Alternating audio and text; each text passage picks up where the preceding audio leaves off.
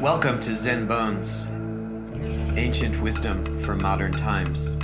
This is Mark Lesser. Why Zen Bones?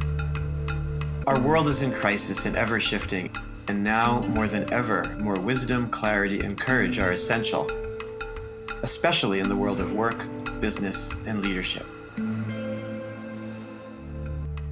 In today's practice episode, the topic is we are ordinary and we are sacred, or we are ordinary and we are holy. We begin with a short guided meditation to experience both our ordinariness and our sacredness.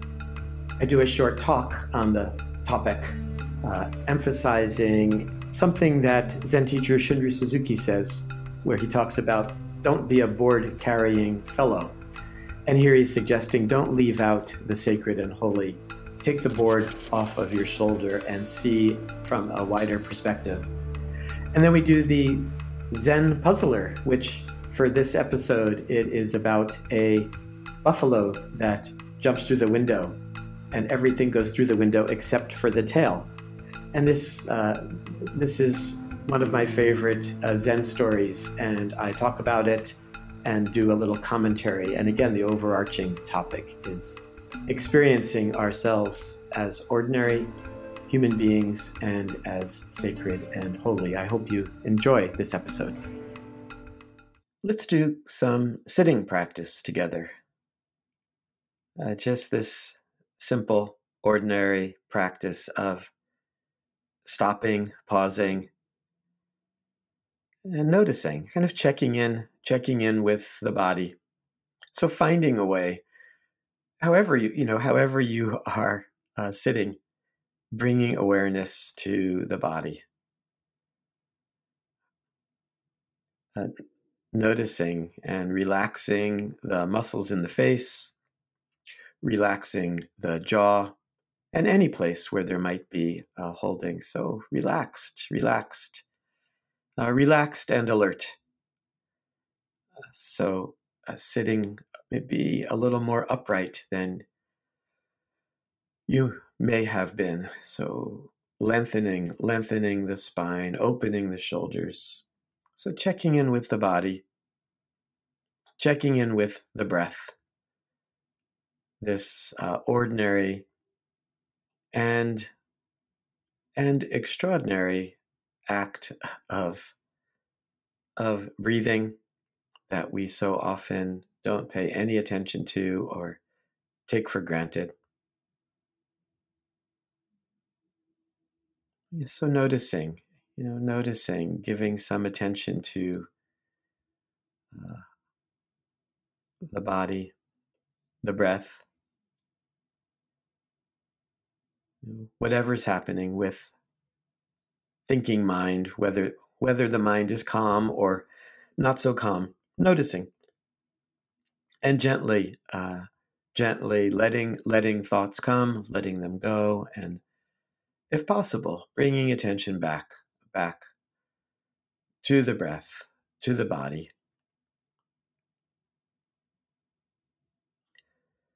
Something so, I think, both potent, miraculous, and useful of being completely here with your experience, with your sensory experience, noticing what you're seeing, what you're hearing, what you're feeling, what you're thinking. And at the same time, recognizing how extraordinary it is to be alive, how extraordinary it is to be here right now, dropping in to both. I think it's using one's imagination and something, an embodied sense of living and feeling this extraordinary sense of being here, alive,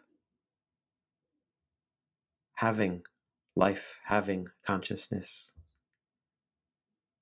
being in relationship with all of life.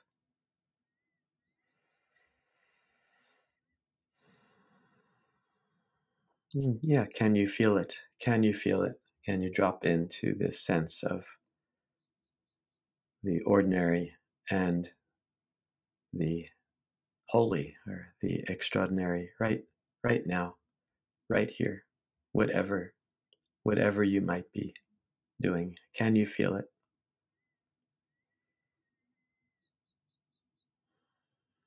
Yeah. This breath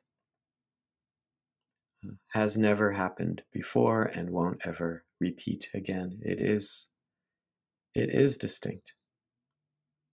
It is unique.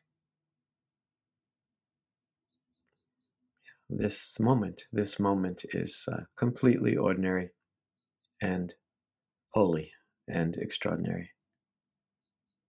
It's not something we need to pretend. It's more like we've been conditioned to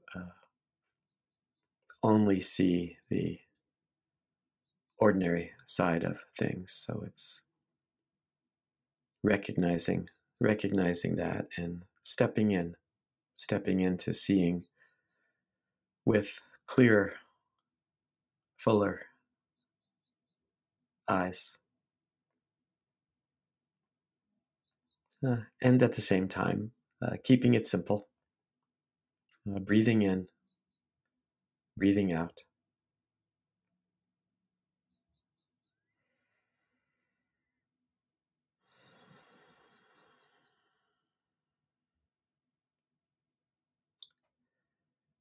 And then whenever you're ready, coming back and bringing your attention to doing whatever you were, the activity of the day, but bringing this sensibility of ordinary and holy, ordinary and extraordinary into each movement, into each conversation, into your work, into your relationships. I think this is such a core part of the practice, the practice of Zen bones, the practice of being human. Yeah. So I hope it goes well, bringing the ordinary and extraordinary into each moment, each activity.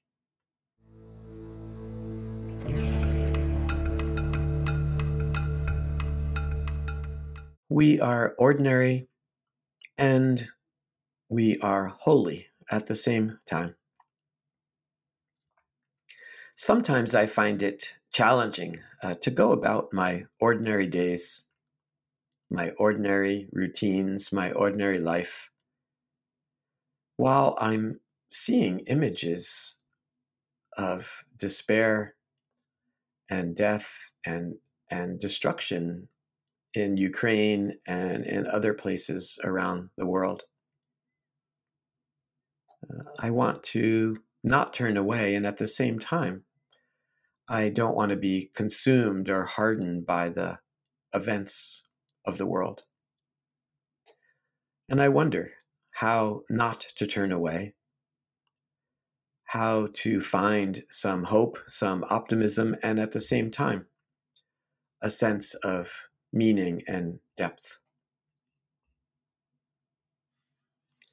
In one of my favorite books, Not Always So, which is a collection of talks by Zen teacher Shunryu Suzuki, he mentions that there is a Japanese expression, a tambankan, and it's a person who carries a board on his shoulder.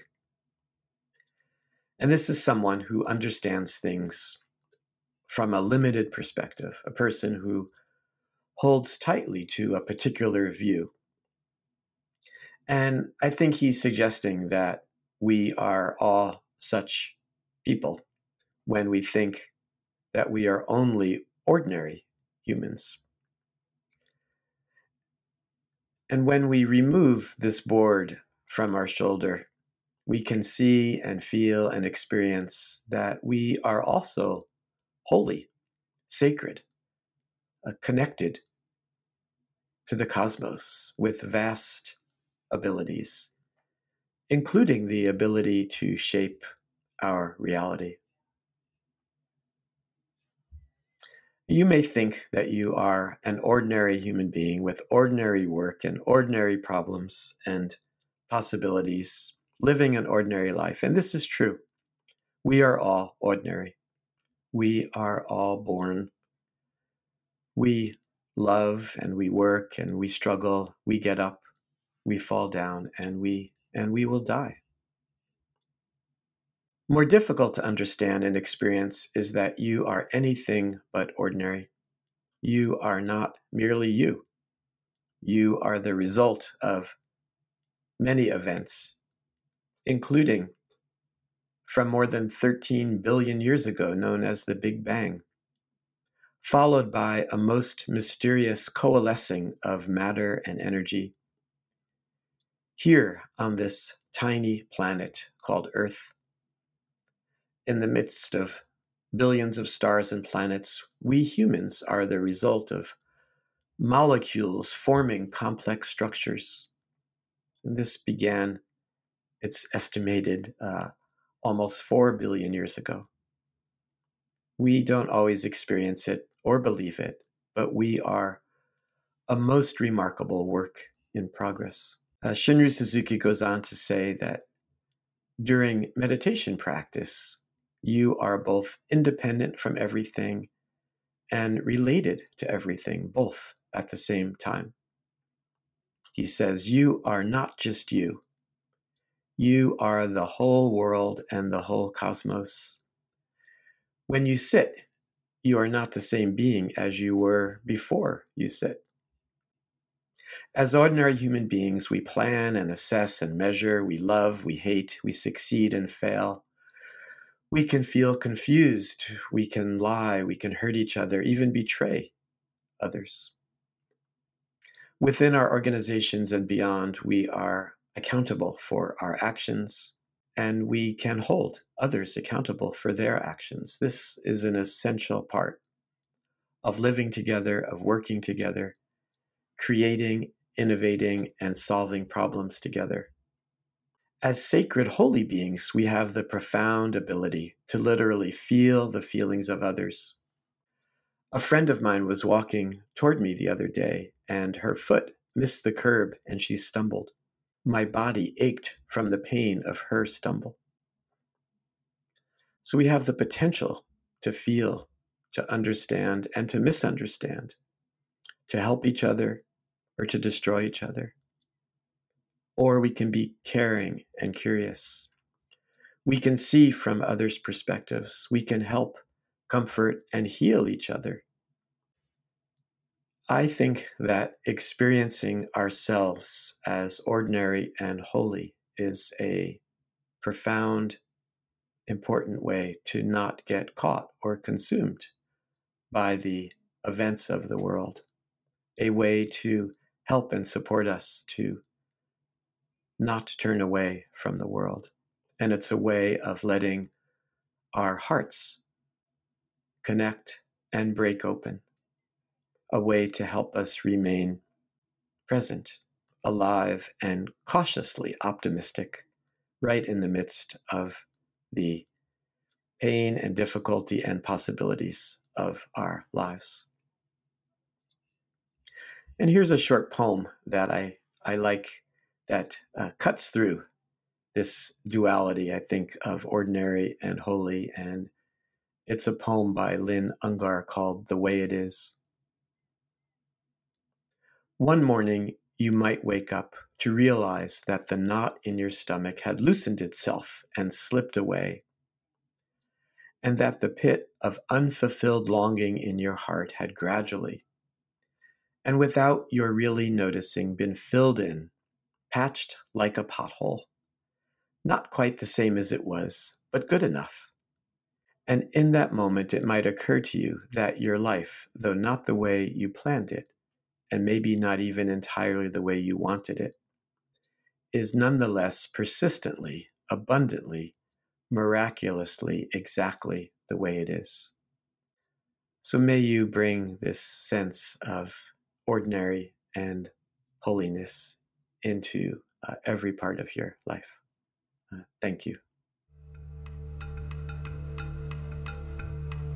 Welcome to the Zen Bones Puzzler, where I will regularly be presenting a story or a Zen koan or a poem, something to contemplate, to think about, a story that has purpose. It's about developing greater insight and reflection, not so much for a solution, but as a way to support your practice, a kind of meditation in daily life.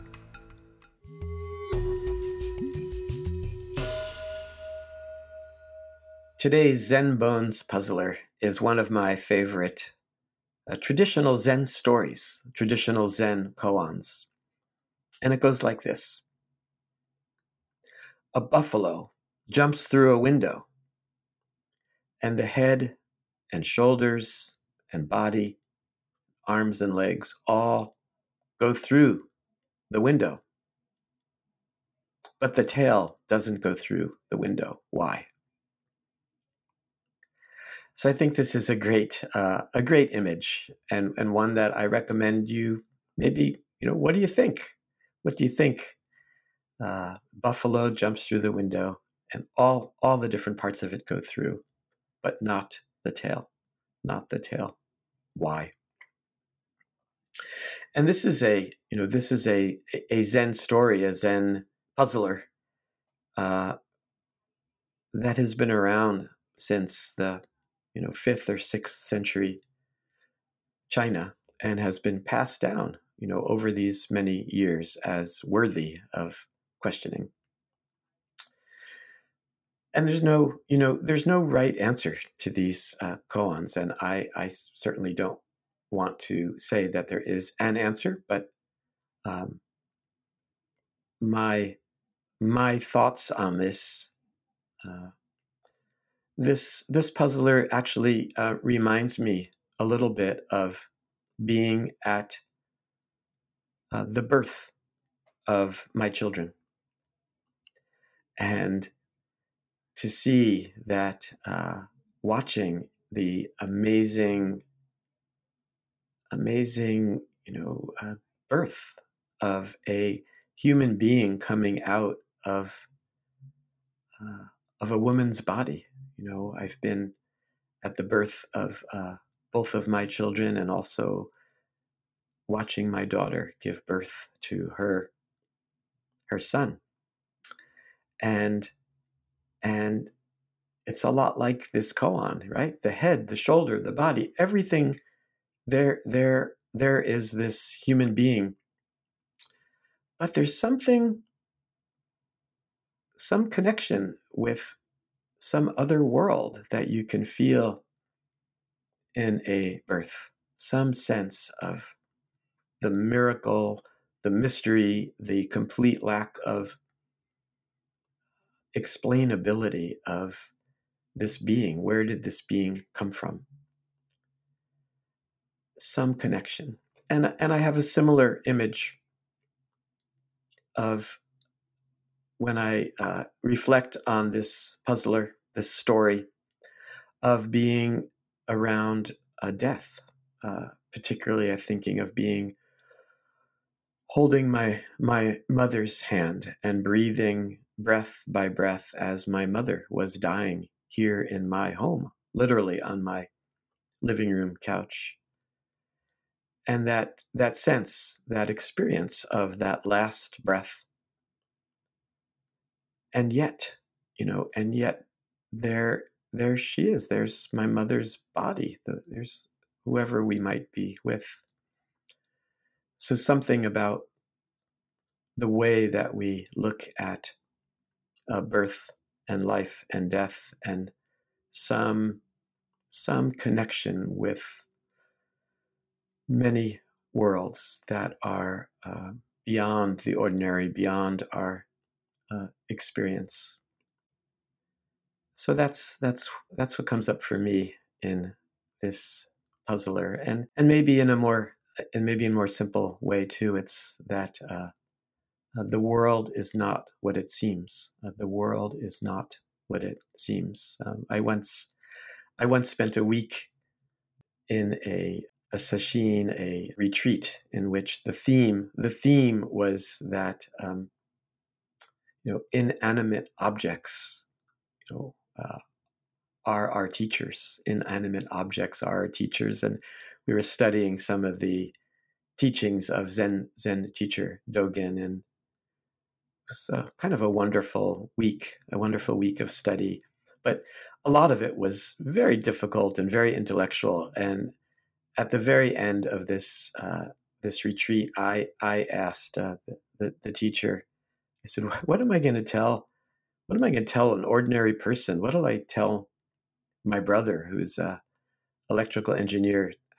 How did we spend this week, studying what we can learn from rocks and pebbles and bamboo, the inanimate objects, preaching the Dharma, inanimate objects being our teachers." And without hesitating, the teacher said, "Just tell your brother that the world is not what it seems. The world is not what it seems." And something potent about that understanding, and bringing that understanding into our daily lives.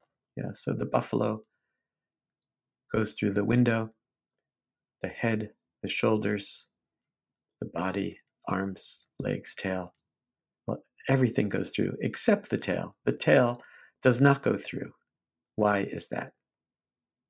You might see what you come up with for your response to this Zen puzzler. Thank you.